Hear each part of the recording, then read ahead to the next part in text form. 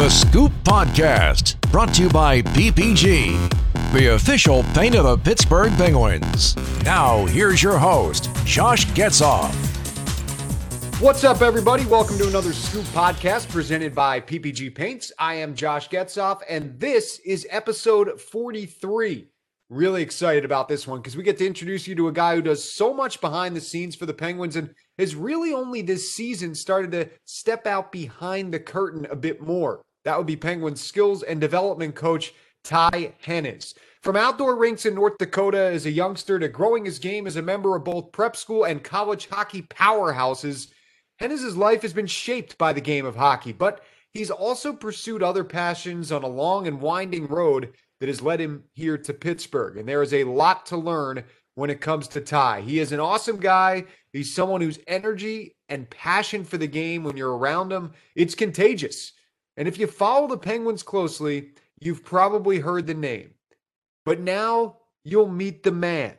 Take a listen to episode 43 of the Scoop Podcast with Penguins skills and development coach, Ty Hennes. Well, Ty, I've been looking forward to this one for a long time. Thanks a lot for taking the time and joining me. I'm looking forward to it as well, Josh. It's been a while, so I'm looking forward to catching up. Yeah, definitely. And I think, for a lot of people that have seen you from a distance, they've seen you do your work with the injured players at the Lemieux complex before things changed here, obviously, over the last year plus. We've seen you in our staff pickup games kind of dominate and pull me along up and down the ice to try to make me have some opportunities that I usually don't convert. But the one thing that I come away with every time I'm around you, Ty, is that you just seem to love the game of hockey. There's just a genuine love for the sport. Am I right in saying that? Yeah. I mean, you couldn't be more dead on. I think anyone who's involved in hockey in any aspect of the Penguins at any level, if you can be a part of the game of hockey and make a living with it at the same time, you are one of the luckiest people on earth. I love coming to the rink. If my office is the ice rink and working with our coaching staff, players, medical staff, the group that we have assembled, coming to the rink every day is definitely enjoyable. It's been a long journey for you on the hockey front. Now in your 40s, a journey that began originally being born in North Dakota, town of Dickinson, but then you move a couple places. You end up in Kent, Washington, which for our listeners is south of Seattle. What was that experience like for you as far as your early hockey memories? Where did you start to cultivate your love for the game within all of that? Well, definitely the main sport in North Dakota is hockey. And growing up, born in Dickinson, North Dakota, and then moving to the capital of Bismarck and living there through 8 years old. The house that I grew up in had an outdoor rink right across the street, and wow. Just walking home from school every day, going to see kids constantly playing out on the ice and waiting for that one day, that opportunity where my parents would allow me to go out and skate with it. My babysitter at the time had a son that was the captain of the high school team. So I remember being very young and seeing him come home every day and bringing in his hockey equipment. And he allowed me to wipe off his blades, and thinking that at a young age, this was a pretty cool guy, a pretty cool sport. And then seeing it and growing up and being surrounded by it in North Dakota kind of led to the excitement, the passion, and just always seeing other kids in the neighborhood, the big kids playing on the outdoor pond without their parents was definitely where it all started. And then moving from the hockey hotbed of North Dakota out to Seattle, where hockey wasn't a very big sport. I was the only kid that played hockey in the city of Kent. The closest rink for us was 45 minutes north in Kirkland. There really was only one youth hockey association, Snow King, at the time. So I went from being the norm to being the outcast in elementary school, junior high. But it was definitely a sport that definitely took the passion towards. So from that perspective that you mentioned, going out to the Seattle area, where at the time you went out there, hockey was kind of an afterthought, has to be kind of cool for you to have some, not immediate roots, but as you grew up, roots in that region. and now to see the Kraken coming into the league next year and the growth of the sport there in that area. I'm sure from your perspective, that's got to be kind of a unique view on things as how they've progressed. Yeah, it is. It's especially, and the exciting part to all that is just kind of seeing it come full circle. Our youth programs actually, we had tremendous amount of success competing nationally. We had players from Seattle on U.S. national teams. At that time, people didn't really move to NHL hotbed areas. Like, you stayed at home, played at home, and Seattle was producing a tremendous amount of hockey talent throughout every level of pro hockey, college hockey, junior hockey. We played up in the Vancouver League, so we played a lot of North Van. We played in the Canadian Provincial League. So that's where a lot of our training and practices and games occurred. And now the major junior scene was always the key part of in Seattle in the Northwest. I mean, they had the Seattle Thunderbirds who are still there. Now you have Everett, you have Tri-City, you have Spokane, Portland, quite a few major junior teams. And you kind of have, growing up being an American in that area, you kind of have to make a decision early with the Bantam draft. So in the WHL, you are drafted at 14 years old, and you kind of, as you're going through the process at a younger age there, you kind of have to make a decision at a young age, whether you want to go and play major junior, or do you want to go the college route and play American the USHL or North American League. So hockey was always around, but it wasn't at the highest level, professional level. But now to see where it's at and the opportunities and the growth of youth hockey, and now with the NHL coming, it is an exciting time. My entire family is still out in the Seattle, Portland area. So they're excited about pro hockey as well. But obviously they're not getting any Kraken stuff, I assume. They still stick with the Penguins attire, at least for now, right? Some of them have dipped their toes into getting a Kraken apparel, whether it's the Seahawks, Mariners, Kraken, just the color schemes, the Sounders of everything out in the Pacific Northwest is pretty attractive. I think more importantly or more excited are the possibility of the Penguins possibly, making their way out to Seattle where they can see our team come out and play. Let's keep our fingers crossed that is on the docket for next season when the Kraken come into the league. Back to you and just, your growth in the game. I find it interesting, Ty, because obviously I've seen, what you've done in your career as far as a player is concerned. You went to Deerfield Academy. I'm going to run through this just for our listeners who may not be familiar. A really strong prep school program in the United States. Then you go to the USHL. You spend a couple years in Omaha. After that, Boston College, a national powerhouse in college hockey. But for you were playing and you were kind of rising through the ranks in a time where the NHL, and I think maybe what an NHL player was, looked a lot different than it does right now. And by that, I mean your size and your speed probably would be much more coveted in today's league, with how you see a lot of that translated on the ice throughout teams, including the Penguins, than maybe it was in the early 2000s, where it was a lot more brawn and brute strength and obviously skill, but maybe the size was more of something that was emphasized. So from your perspective, how did you find your way kind of jumping the ladder to the next jump on time and time again throughout your young career? The game has definitely evolved from the time that I was playing. What coaches, what scouts, the tactics that were being implemented at every stage were different. Rules were different as well, where it was a bigger man's game. Obstruction, hold-ups, setting picks were key tactical components to creating time and space, which was very limited and difficult because of the body size of the players at that time. And with the structure of the pro game that trickled down to the minor leagues, college, it was definitely difficult for a smaller guy, which meant you had to be able to skate. You had to be able to elude the bigger bodies. You had to be able to try to create time and space by not allowing a bigger opponent to take away your time and space. So it was the skating piece for it, and then constantly always having to overcome the stigma of he's not big enough. Is he fast enough? Is he smart enough to make it to the next level? I wasn't a highly coveted junior in high school, senior in high school. I had to go play 2 more years in the USHL to continuously prove to colleges that I would be able to make that step with great coaching along the way, and had the great opportunity to go and play for Jerry York at Boston College, win a national championship, become a captain at Boston College. Also play with quite a few other former Penguins with Brooks Orpik, Rob Scuderi, Ben Lovejoy. The connection to past Penguins through Boston College, like you mentioned with Deerfield Academy, Casey DeSmith has gone to Deerfield, Sam Lafferty, Ben Lovejoy. So looking back on your career and steps along the way, there's always been a continuous path and connecting the dots back to the Penguins.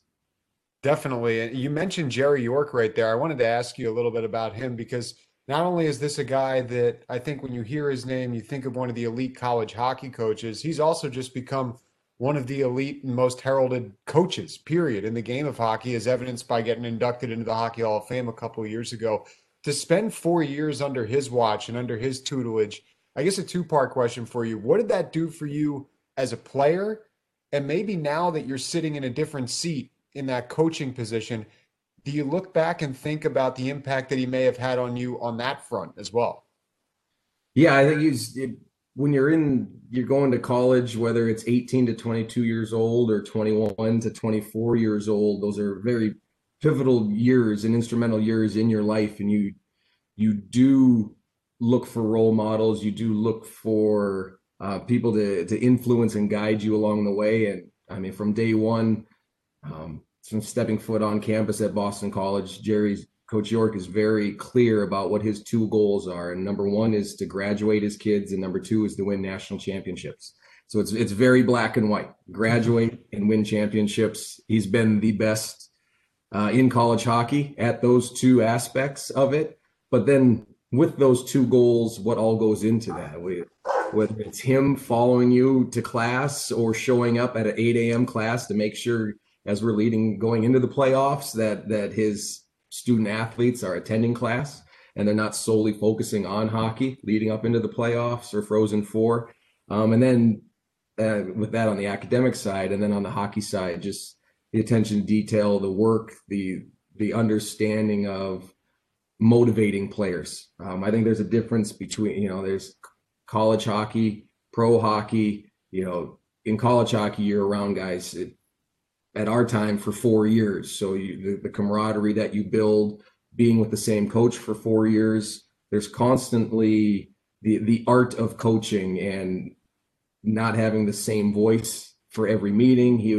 He was tremendous at bringing in NHL GMs, NHL coaches, whoever the Bruins were playing. There was probably some connection to a former player and teammate that he had. So NHL GMs would come in and speak to us about what they're looking for, what they feel is their strength in their program as well. So it's been those 2 things with some of the key characteristics. Yeah, and clearly it's made an impact on you and how you've taken your approach here with the Penguins. I did want to ask you, though, when you finished up at BC after a really strong career there, you mentioned the national championship that you won with the Eagles. You were undrafted, but you didn't necessarily avoid the pro scene. You signed with the Detroit Red Wings organization. And I wanted to ask you a question about that first year pro for you, because I see 59 games in the East Coast League that year, but with 3 different teams in 3 different states. Am I seeing that correctly? The Toledo Storm, the Bakersfield Condors, and the Texas Wildcatters. So how did that work, and what kind of a whirlwind was that for your first year of pro hockey? Well, it was definitely a whirlwind, and that's the catch-22 with hockey DB or social media. Like no one can either run from where they played or they say they played somewhere, but there'd always be a paper trail of what you've done and where you've been. Yeah, that first year of playing pro hockey was also the lockout year, 2004, 2005. That was my first year out of Boston College.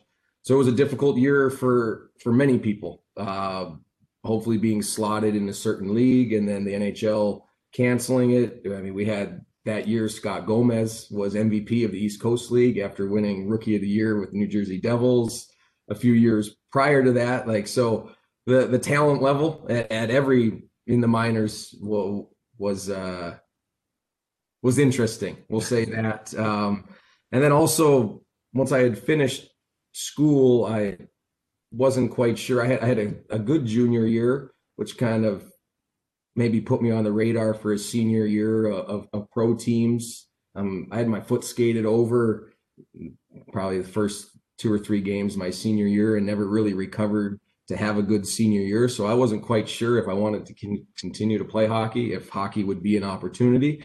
Like I said, mentioned going back to what Jerry York and making sure athletes graduate, I knew I had an education and a diploma. So I wasn't quite sure which chapter to go. I always knew I wanted to become a sports chiropractor. My uncle, who I look up to tremendously, was a chiropractor and had applied to chiropractic school to become a doctor. I had been accepted also after my senior year, and I had a 2-year window to defer or I would lose my seat. So going into my first pro year, there is no NHL.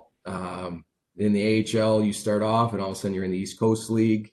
And the teams, I'd made it, we had conversations with teams that knowing that I had to play either this year or maybe one more year, but med school is what I was always an option. So yeah, getting traded that first year or that first time was very difficult for anyone, right? For any athlete in any sport. And then came the trade deadline again, and got moved on that trade deadline with the understanding and the team knowing that I was probably going to head to medical school the next year, so I wasn't a very big asset to keep for him for future years. But that's the one side of professional sports that people don't get to see too often or get to experience. They just get to read about it or voice their opinion. But having to move uprooted, meeting new teammates, new coaches, moving to a city, it's you don't wish that on anybody, but it is part of the game. It's something we all sign up for knowing go into it. But it was definitely a whirlwind for a first year of pro hockey. Yeah, that's a lot of movement. So you mentioned going to medical school, and I did want to ask you about that because from there you spent 3 years in the Central Hockey League, which real quick as a side note, some of the best team names by far in the Central Hockey League, and you played for one of them. You got the Fort Worth Brahmas, but the Bossier Shreveport Mudbugs. That's got to be top 10 weirdest but funniest and best hockey team names out there. I guess, in that sense, those 3 years in the Central Hockey League and knowing you wanted to go to medical school to become a chiropractor and gain your, certification on that front. Did you double up there? Were you in school while you were playing, or did you wait till your playing days were over? No, so that's the reason why I finished and went to Fort Worth, because I went to chiropractic school in Dallas, Texas. So yes, it says I played for 3 years, but I really only played 1 year full out where I was still taking classes, and then I was playing professional hockey as well. It wasn't until the second year where I couldn't, when labs start to take over, I would be taking a neuro exam in the morning or a biochemistry exam, organic chemistry in the mornings, and then I would just play games. I wouldn't practice with the teams. I would just show up and play in the evening.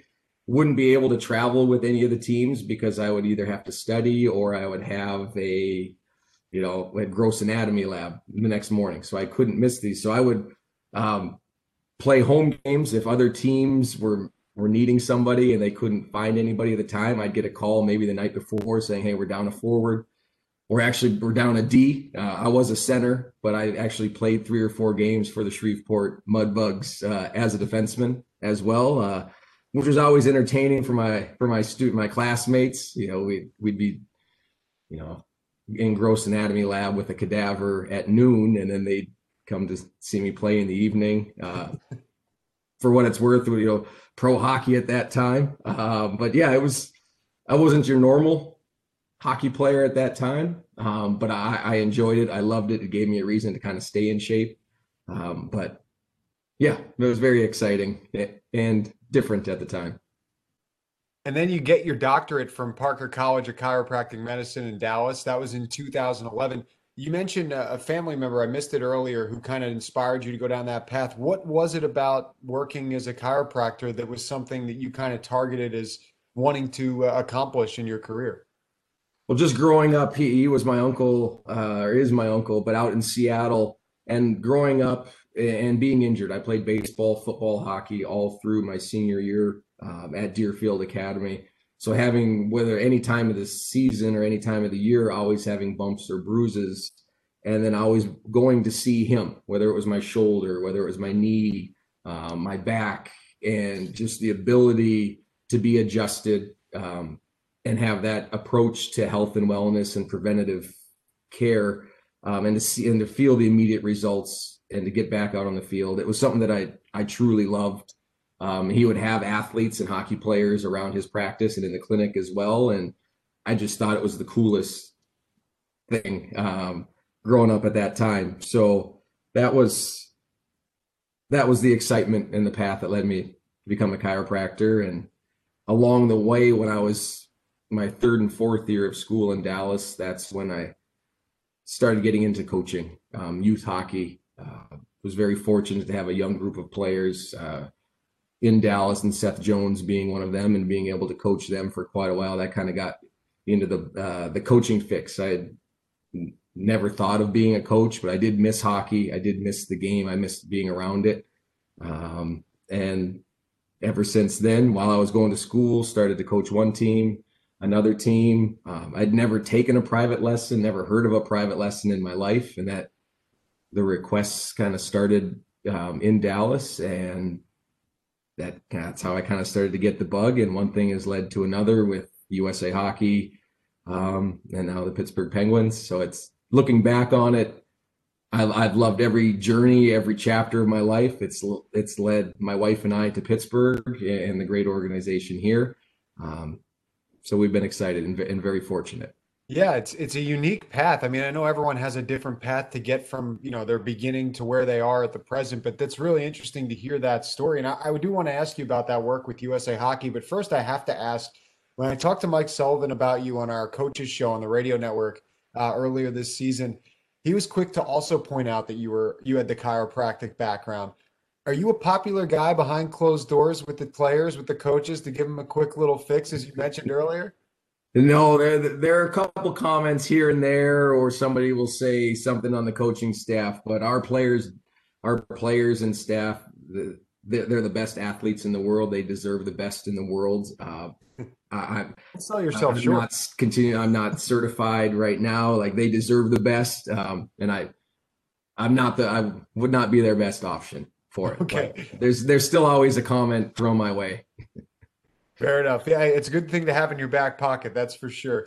So as we said, plenty accomplished for you off the ice, as far as, getting your doctorate in chiropractic medicine, and also on the ice. And you talked about some of the work you did in Texas, working with guys specifically like Seth Jones, who's clearly blossomed into, one of the best defensemen in the National Hockey League. And that was during your time with USA Hockey. From 2013 to 2015, you were a regional manager with the amateur development model, which I've always found really interesting as far as what it means for USA Hockey and how it has evolved. So I guess first, for our listeners, can you kind of explain what the amateur development model is, and then also how impressed you've been with the growth of that model within the realm of USA Hockey here, since you left and since it's kind of taken off here in the last 5 to 10 years?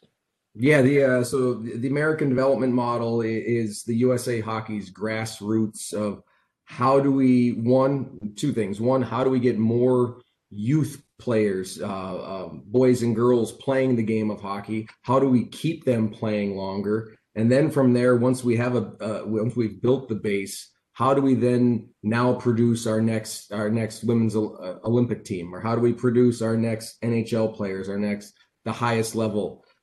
So it might be, I owe everything to the coaching aspect to USA Hockey.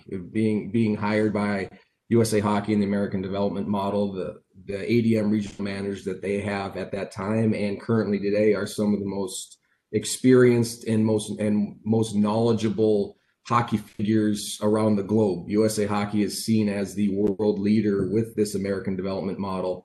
and the partnership and integration that they work with the Swedish Federation, the Finnish Ice Hockey Federation, about what's the best way, what are the best practices to develop athletes at the most efficient pace. I think U.S. and Canada, they are 75% of the world's youth hockey population, yet they don't do a very good job or a very efficient job of producing NHL hockey players. Or I'll speak more on the male side of the sport, where countries like Sweden has 60,000 youth hockey players, Finland 35,000 youth hockey players, how efficient they are at developing youth players to progressively move up the development chain and path to become NHL hockey players or professional hockey players.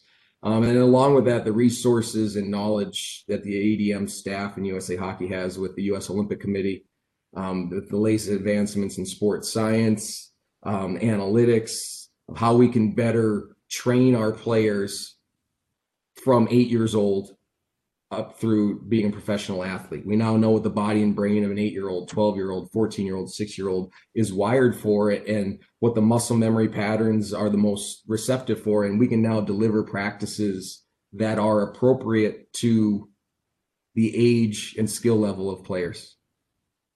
So I'll keep that in mind as we welcome our little one here in the near future. 6 years. I'm hoping 6 months on the ice, Ty. We'll see. I'm going to probably have to be held back on that one, but I'll touch base with you prior to that. Clearly, you've done a lot on that front, and with USA Hockey and grown the game and grown the development. Excuse me, even more so of the game with some of the youth and really the players rising to play junior, major junior, and pro and college hockey as well. I know that's obviously the goal for so many young hockey players, but for you, the goal, I'm sure at some point or another, was to go pro. You did get a taste of the pros in the East Coast League, but then in 2018, officially, you became a member of a professional team at the highest level in the National Hockey League, joining the Pittsburgh Penguins. How did that all come about with you joining the team at that time as the skating and skills development coach on the official basis? So I was when David Morehouse and the Pittsburgh Penguins had opened up the UPMC Lemieux practice facility out in Cranberry. I was hired. There was a former ADM regional manager, Matt Herr, who was named to executive director of the building. And from there, I was hired through him, and then with the understanding and the partnership that I was going to be the skills coach for Wilkes-Barre. So Mike Sullivan, who's a huge USA Hockey advocate, one of the most educated in terms of player development, and meeting with him in the summer in a non-Penguin fashion at a high performance symposium that USA Hockey had put on. He and I both came to Wilkes-Barre at the same time. And so I would go, and initially it started, I was in charge of the youth hockey training at the new practice facility, and then also getting my foot in the door and the opportunity to work with the pros in Wilkes-Barre. Every Tuesday, I would drive down to Wilkes-Barre, work with them, drive back Tuesday night, and then be back on the ice with youth hockey players for the other 6 days of the week. From there, kind of the opportunities started to open up with working with some of our injured players during that first Stanley Cup year in 2016. Anytime that a player, or I'm working with a player, or a player is working with me on the injured side, it's never a good thing for the player or for the team. But in those 2016, 2017 Cup runs, we had quite a few players injured, significant players as well that were injured, and just that's where it kind of started. The opportunity to be on the ice a little bit more with our NHL guys, as well as working with our development group in Wilkes-Barre as well. And I think just earning the trust of the players, the coaching staff, management, and hopefully seeing the production and results when players do return back to the lineup. So I held that role for 2 years, working with the guys. And then in the third year, the opportunity to become full-time and work just with our NHL group, and Wilkes-Barre, Wheeling, our draft picks came about. And I was already the luckiest guy working with the prior role and responsibilities, but then to go full-time and completely dedicate your time resources and energy to every player that the Penguins have under their umbrella is truly a great opportunity. Yeah, I mean, I can see, as our listeners probably can't appreciate, but I see the smile on your face and talking about that and getting that opportunity. And you mentioned, you never like to see the abundance of players that were injured and coming out to work with you, but I have to give you credit, Ty, because you've almost become the injury whisperer for some of these Penguins banged up players. Really, I mean, you mentioned it, since those first two cups, or last two cups, I should say, in 2016 and 2017, that injury trend, unfortunately, has not gone away. The Penguins have had some significant injuries to some significant players really over the last handful of seasons. Clearly, this year, they've dealt with their fair share already. But the thing that stands out to me is that these guys, when they're out, whether they miss 2 games or 20 or 30 or 40 in the case of a Brian Dumoulin at some point last season, they come back from the injury and they seem to make an impact. They don't just ease their way back in. How much pride do you take in that aspect of their recovery, that they're not just quote unquote recovered, they're stepping back as an impact player when they get ready to return to the Penguins lineup? I mean, I think it's just it's a sign of the collective group that the Penguins have organized, whether it's with the medical staff, the sport performance staff, nutrition, on ice. I think there's no one group that's more important than the other. The collective group of putting the entire plan back together and focusing on, when we do have an injured player, the process, the levels, the progressions that we go through. I think for a lot of organizations, it's more the initial mindset is getting this player to return to play. The mindset with our staff at all 3 levels is we want our players to return to perform, not just get back into the lineup and fill a roster spot or log minutes and fill minutes in that game. We want these minutes to be productive. We want them to be completely ready, whether it's on ice, off ice, in their rehab, that when they do return to the lineup, they are back to their strengths. They're playing at their 100% capacity. And you have to give the players all the credit in the world, because there are some long days when the team goes on the road. They're isolated from the team, or we're on the ice at 8 a.m. and the rest of the team arrives at 10:30 and the injured players are leaving. It can be a long and arduous journey back to returning to play, but we have a tremendous group of players and staff, and it is nice to see the results when players do return to the lineup, and exciting. Yeah, it's got to be rewarding to see them jump in and make an impact, and it happens all the time with the Penguins. So kudos to you and your staff for making that seemingly a seamless transition from being injured to recovering to returning for so many Penguins over the last handful of years. And as far as this year is concerned, you and I were talking before we started recording that this is just a different landscape on so many fronts. The schedule's different. The roster size is different. The protocol of going to the arena and getting ready for a game is different. But one thing that's been added to your plate as a result of all this has been the extra work with that expanded roster in the form of the taxi squad. And I know everyone by now has seen the In the Room episode where you're out there running the show with P.O. Joseph, and he scores a goal in the scrimmage, and you talk about, once you get one, you feel it. But of course, he scores not too long after that, following his NHL debut earlier this season.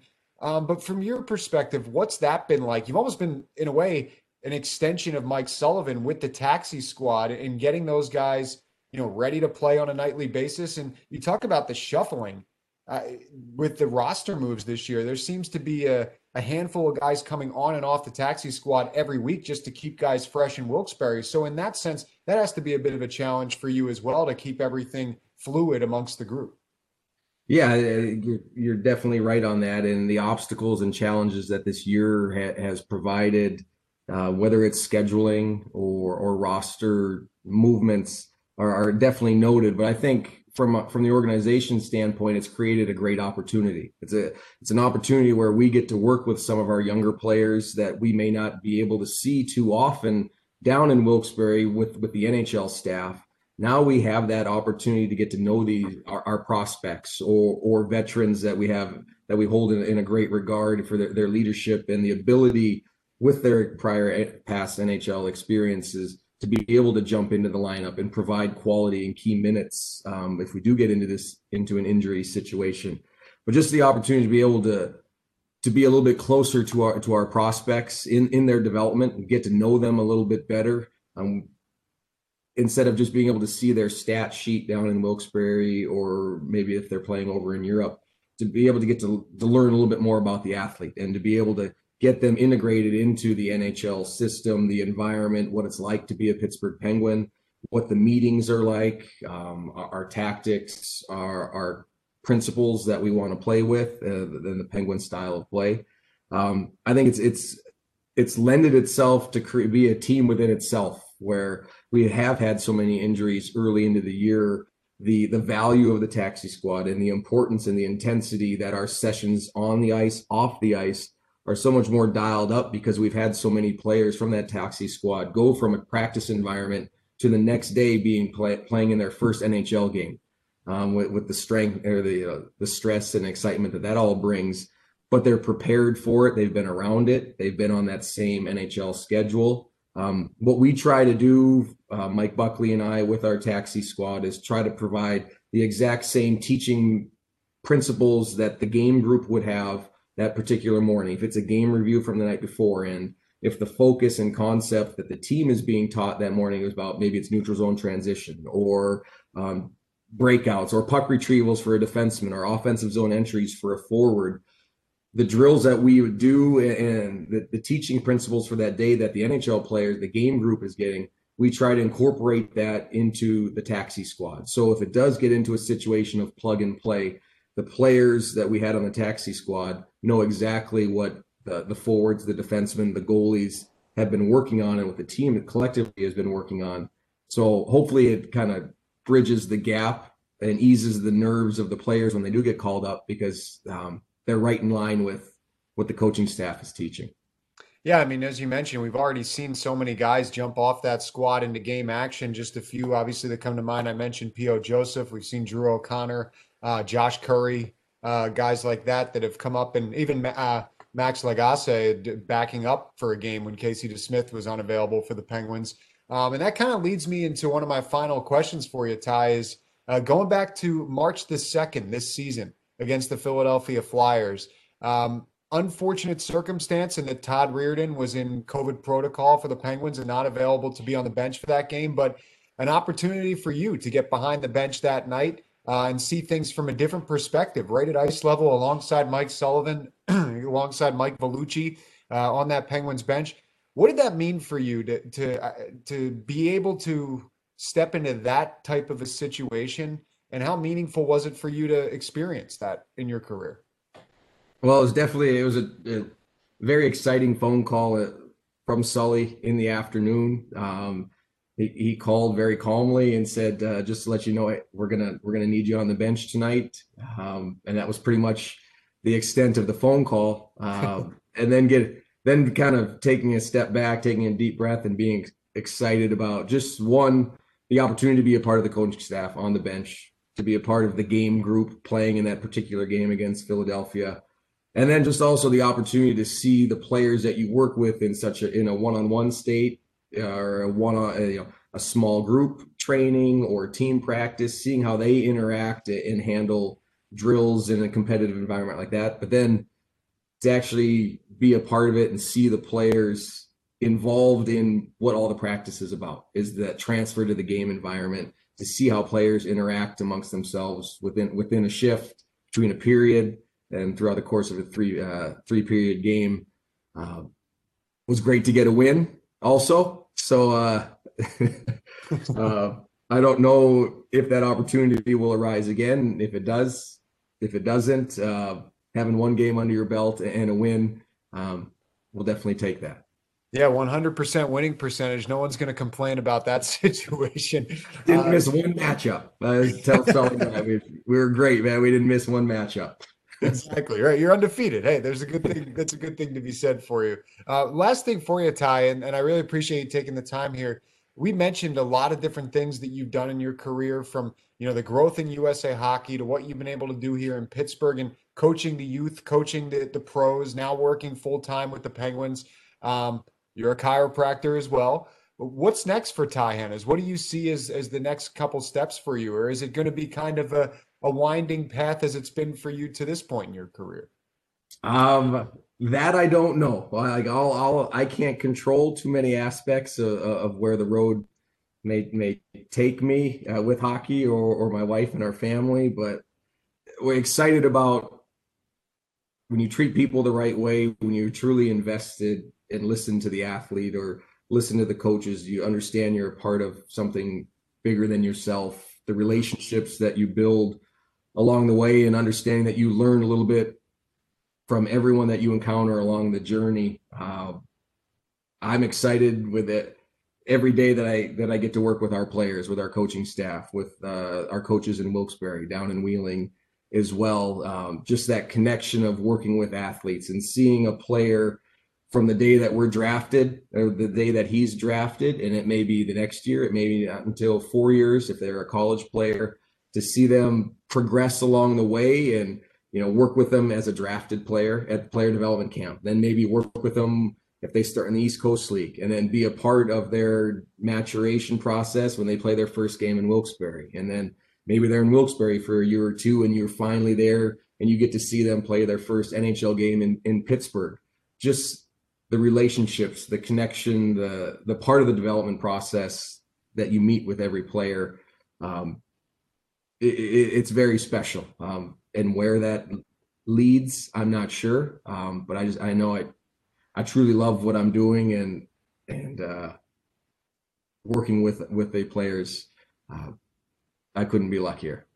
So where it takes us, I'm not sure. Hopefully a 2021 Stanley Cup would be great. And that's always the ultimate goal. And, the organization's constantly striving and pushing, and it's great to be involved in an organization that puts the focus on winning. So I'm very lucky.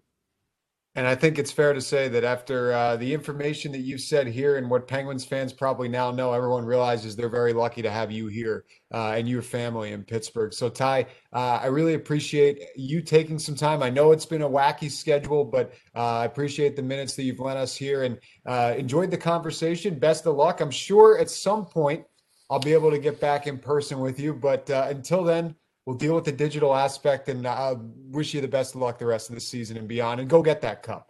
All right. Thanks, Josh. I look forward to getting back on the ice with you when that day comes. A couple Stanley Cups, a national championship, a doctorate. What a journey it's been for Ty. And at just 41 years old, I think it's safe to say the road ahead looks just as promising for him and the Penguins as the one he's paved to this point. Hey, a huge thanks to Ty for taking the time, being my guest on episode 43. His schedule, trust me, is busy. His time is appreciated. And hey, your time's appreciated too. So thank you for tuning in. And while you're at it, do me a favor. Subscribe to the podcast if you can. Spotify, SoundCloud, Google Play, Apple Music. We are everywhere. Also, direct links to every episode also available at PittsburghPenguins.com as well. Again, my thanks to Ty Hennes and all of you out there for tuning in. This has been episode 43 of the Scoop Podcast presented by PPG Paints, and I'm Josh Getzoff. We'll talk again soon. Bye-bye.